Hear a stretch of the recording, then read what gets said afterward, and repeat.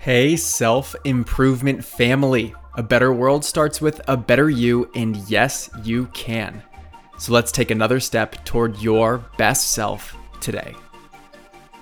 I wanted to highlight one way you can shift your vocabulary to support your dreams, desires, and pursuit of your best self. When we transact in society, we've been taught to spend. Spending money to watch a show, buy some groceries, or get someone a present.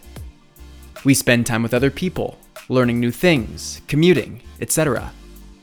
But by choosing to spend so much on the things you do, you're choosing to relate with it in a certain way. The implication here is that when you spend, you trade the resource for something else. It's transactional, and more importantly, it's limiting. I'd encourage you to start investing, not spending. Invest your time with other people. Invest in learning new things. Invest in tickets for a show. Invest in groceries. Invest. It seems unnatural to think of these things as investments because you don't see an extended return on value. The expectation is that investing creates compound interest, where $1 turns into $2 in 7 years. That's too narrow of a lens to appropriately see value. There's a lot more to your choices that have future considerations that are more difficult to quantify. For example, investing in groceries. Yes, there's a fixed amount of food that you get for a certain amount of dollars.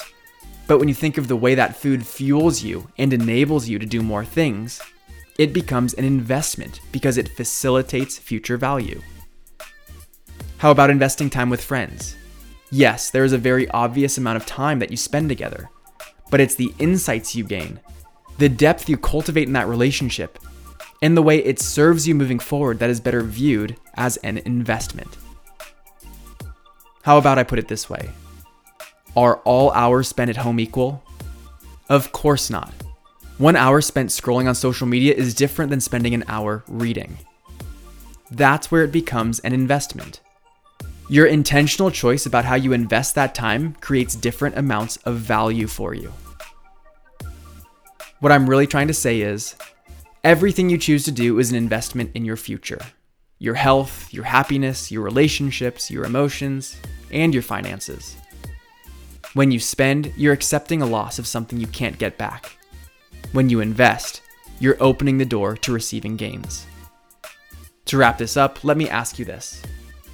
What do you want to invest more time into? I'm Brian Ford, and hopefully that was a valuable shift for you today. If you're feeling inspired to invest more time in your development, I want to invite you to a workshop I'm hosting on Saturday. There are still a handful of spots available for a 3-hour self-growth sprint. Now, if you have a really big vision for your life, you know you're destined for more, but you feel like you've been stuck living a life that's good enough for so long that you're losing sight of what you're truly capable of, then this session will help you discover exactly what you've been missing so that you can start making the absolute most out of your life.